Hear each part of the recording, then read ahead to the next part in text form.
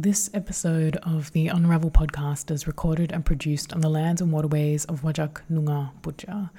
I acknowledge Wajak Noongar of the Bibbulmun Nation as the traditional and ongoing custodians and original storytellers of the lands, waterways, and skies on which I live and work on and look up to. And I pay my deepest respects to their elders past, present, and future, and through them extend my deepest respect and solidarity to all Aboriginal and Zenith Kes peoples. Sovereignty was never ceded. Always was, always will be, Aboriginal land.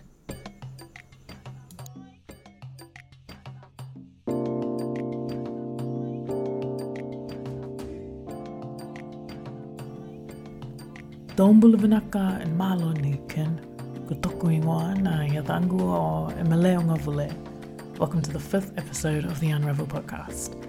I hope that you've been keeping well since we last met. I can truly feel that we have left Bunuru and have moved into Jiran. The days have been hot, but the evenings have been very cool, and the sunsets, as always on the west coast, have been delicious. Before we get into the episode, I want to extend my deepest gratitude to you, our listeners. I'm in absolute disbelief that this podcast has reached 15 countries and that there have been listeners from over 600 cities who have tuned into the first 4 episodes so far. Ken, thank you so much for tuning in. I'm so grateful that you're here and engaging, and I hope this podcast incites rigorous dialogue within your own ecosystems, whether or not you agree with me. Please don't hesitate to reach out, good or bad. I want to hear from you. I've really loved receiving messages from people, and even to my surprise, meeting people out and about who've listened to Unravel and shared their responses and experiences. And, we got to celebrate the small wins, Kin. So today on this episode, to celebrate the Unravel podcast reaching over 1,000 downloads, I want to do a giveaway for our listeners. So I've got a copy of Elfie Shiosaki's book, Homecoming, for one lucky listener. Elfie is a Noongar and Yawuru writer, and she lectures in Indigenous rights at the School of Indigenous Studies at the University of Western Australia. Published by Magabala Books, which is Australia's leading Indigenous publisher, Homecoming speaks to the intergenerational dialogue about country, kin, and culture. This elegant and extraordinary form of restorative storywork amplifies Aboriginal women's voices and enables 4 generations of women to speak for themselves. So if you want to be in the running to win a copy of Homecoming by Elfie Shiosaki, you can subscribe to our newsletter via the show notes if you haven't already. And in the next newsletter will be some information about how one lucky listener anywhere in the world can win a copy. So again, thank you for listening, and please continue to share. Okay, on to the episode. So this episode is going to touch on the next bone of the tohuinga o he tagata spine, place. And it asserts all storytellers have the right to equitable access to place. This includes the right to decentralize colonial architecture as creative spaces by embedding connection to land, water, and skies as a valid place to seek, source from, and deliver creativity. Place is it's everything. It implies geographical location, but it also moves through our bodies and our memories. You will have noticed that I begin each episode with a land acknowledgement, but land is so much more than lip service. This is something that Indigenous people understand, that land as a relative, requires nurturing a genuine relationship. The Noongar word for land is Butja.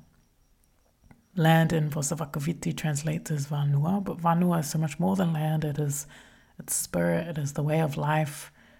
And land in Ngangana translates as Hoenua, which also translates as placenta. Now, I'm not an expert on land, and trust, Unravel will speak with storytellers who speak more intimately with land in their practice than I do, but I do continue to develop my relationship with land in various ways, such as planting, fishing, and crabbing. And this has strengthened 2 things in my life. my ever-growing desire to return to my homeland and to build a life there, and my responsibility to embody what it means to be an informed, active, and accountable settler on someone else's land. Around the time that the pandemic hit, I had a lot of time to think about how my job was kind of bizarre. I don't mean the craft of storytelling, I mean the industrialization of storytelling. How strange it is to pursue a career where you spend hours on end inside walls that block natural sunlight and replace it with artificial lighting rigs, that replace rivers and forests with sound effects and sets, that replace real interactions with scripts, and this is all in the pursuit of being a mirror to myself and my community and, by extension, society. How strange it is to feel air conditioning instead of the wind on your face, or no wind at all.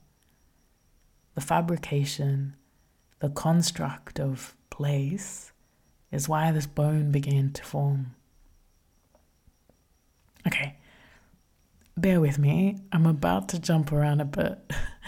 I promise that if where I lead you doesn't make sense today, it will make sense eventually. So, although I've never been to Tokelau, and I've never been to Uvea either, yet, which is where my grandfather and my great-grandparents are from, I haven't touched the soil of my tupuna who sang on the shores of Nukununu or Hihifo for thousands of years. I feel Tokelau through my mother, my aunties, my uncles, my nana, and I feel Uvea through my papa calling to me in my dreams, through the messages that my cousins share with me, through the kalanga that I hear in their warm embrace.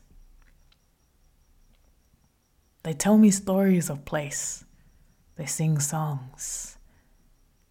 Ko tonu ia e hoale hui tu. Nonu malo e hoale hoa. Takoto kavu e hoale iwa. Ko palenga o whenua. Ko tonu ia e hoale hui tu. Nonu malo e hoale hoa.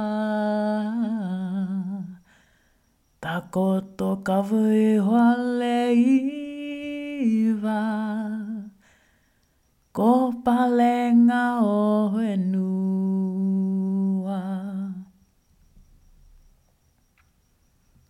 And when I hear these songs, I don't only imagine these places, I feel them light up in my body. It's magical, hey, that stories, songs, dances are so powerful. The people are so powerful. They can instantly transport you to a place you've never been. That song that I sang is speaking about the islands of Tokelau, their chiefs and where they live, and the beauty of the whenua. Okay, so let me ask you this. Have you ever noticed that your mood shifts depending on how much sleep you get? Or how much time you spend inside? Or how much time you spend staring at artificial lights or screens? The sun across Tokelau, Fiji, and Uvea is embedded so deeply into my DNA that I can tell you that my mood shifts big time. If I sleep late because I was watching a screen for too long, if I'm stuck inside all day, if I don't catch any sun or fresh air, wow, I am not a team player, okay? And you know, it took me a while to realize why. The sun across Fiji hits different. And not just because of the geographical coordinates of Fiji, but because I am Fijian. When I was a student at night, I always used to ask to do class outside, and most of the times they said no, but sometimes they said yes. and my mood instantly lifted. Place and time are interwoven. When I'm in Fiji, I don't set alarm clocks. I rise with the sun. Okay, like maybe a bit slowly, but I rise organically nonetheless. I don't have the same continuous access to screens or streetlights in Fiji that are constantly on everywhere I go, so there is a beautiful relationship with darkness that I observe people around me embody, and then I start to embody it. And I know this is not unique to Fiji. Dr. Andrew Huberman on the Huberman Lab podcast, which is about science and science-based tools for everyday life, he has an episode on time perception and entrainment, and he talks about the importance of light as a powerful modulator of melatonin. So for those of you who are listening who don't know what melatonin is, it's a hormone that your brain produces in response to darkness. And it helps with the timing of your circadian rhythms, which is your internal 24-hour clock, and it helps with sleep. So the more light that you are exposed to, the less melatonin that your body produces. And the less light that your body is exposed to, the more melatonin that your body produces. He shares that the melatonin signal is this way in which your internal state, meaning your mood, your sense of energy, even your appetite, is entrained to an external event, and expands on research that unveils the correlations between hormones, mood, and sun exposure, essentially meaning that sunlight exposure to your skin, not just the eyes, can influence your sense of well-being.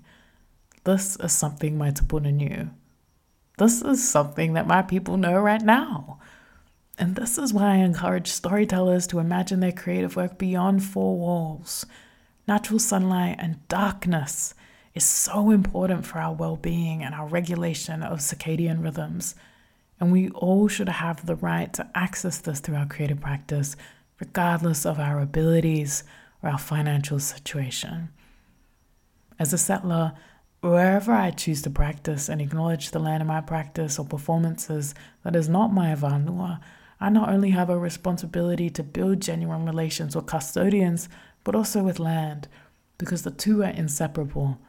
And that does not happen within colonial architecture.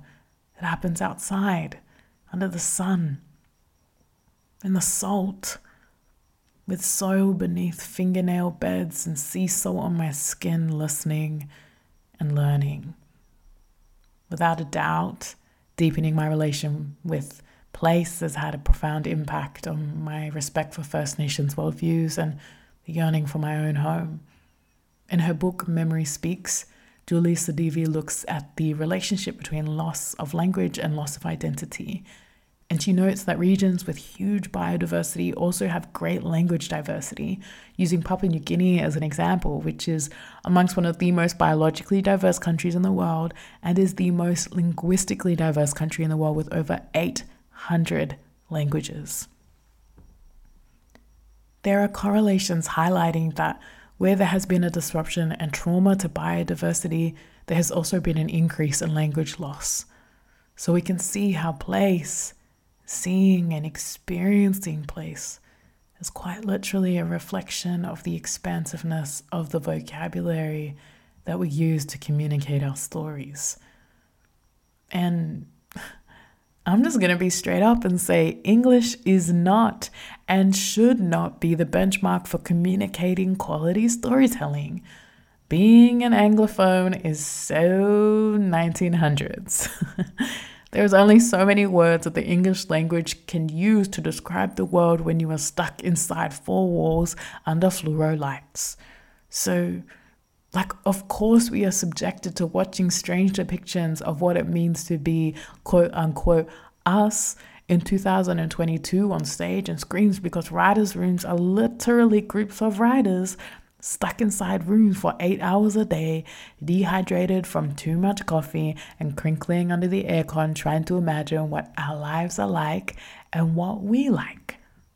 So, basically what I'm saying is, fight for your right to go outside, to see and experience and describe your world your way. that's all for my offering on Tofiga or he tagata and place. If you like our work at Unravel, you can support our podcast or Studio Kim by subscribing, sharing, or buying us a coffee via the links in our show notes. You can also leave us a review, shoot us a message to let us know your thoughts, or subscribing to our newsletter to stay up to date with our projects. Our hero illustration was created by our superstar, wonderful, electric sister, Elsie Andrews. Audio was recorded and edited by myself. Thanks for listening, kin. Take care, ni. Move.